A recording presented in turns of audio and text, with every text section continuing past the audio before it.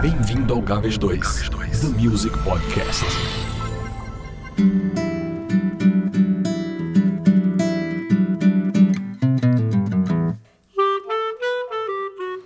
Olá, meu nome é Edgar Costa e estou trazendo para vocês no Gaves 2 episódios especiais em homenagem ao centenário de Valzinho.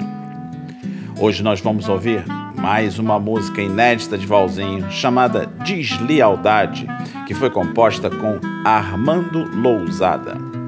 A Marya Bravo mais uma vez nos emprestou toda a sua garra para gravar essa música, da qual ela disse ter gostado muito, que até iria gravar no futuro.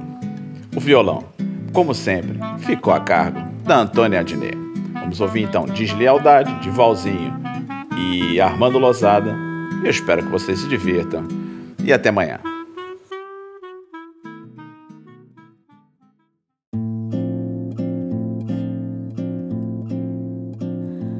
Tão puros foram os nossos sonhos quando a eles nos entregamos.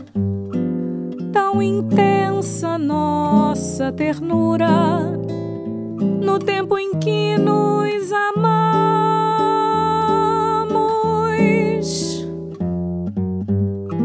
Sinceras as nossas juras, verdadeiros os nossos protestos.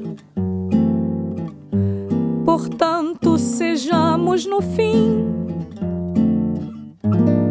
como no princípio, honestos.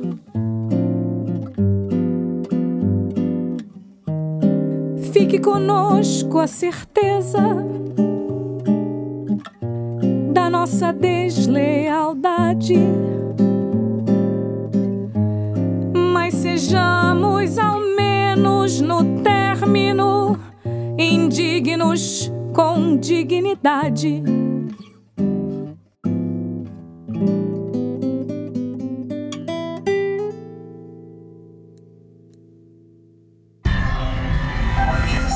Mais informações sobre as músicas e músicos deste podcast em www.gaves2.com. Até a próxima.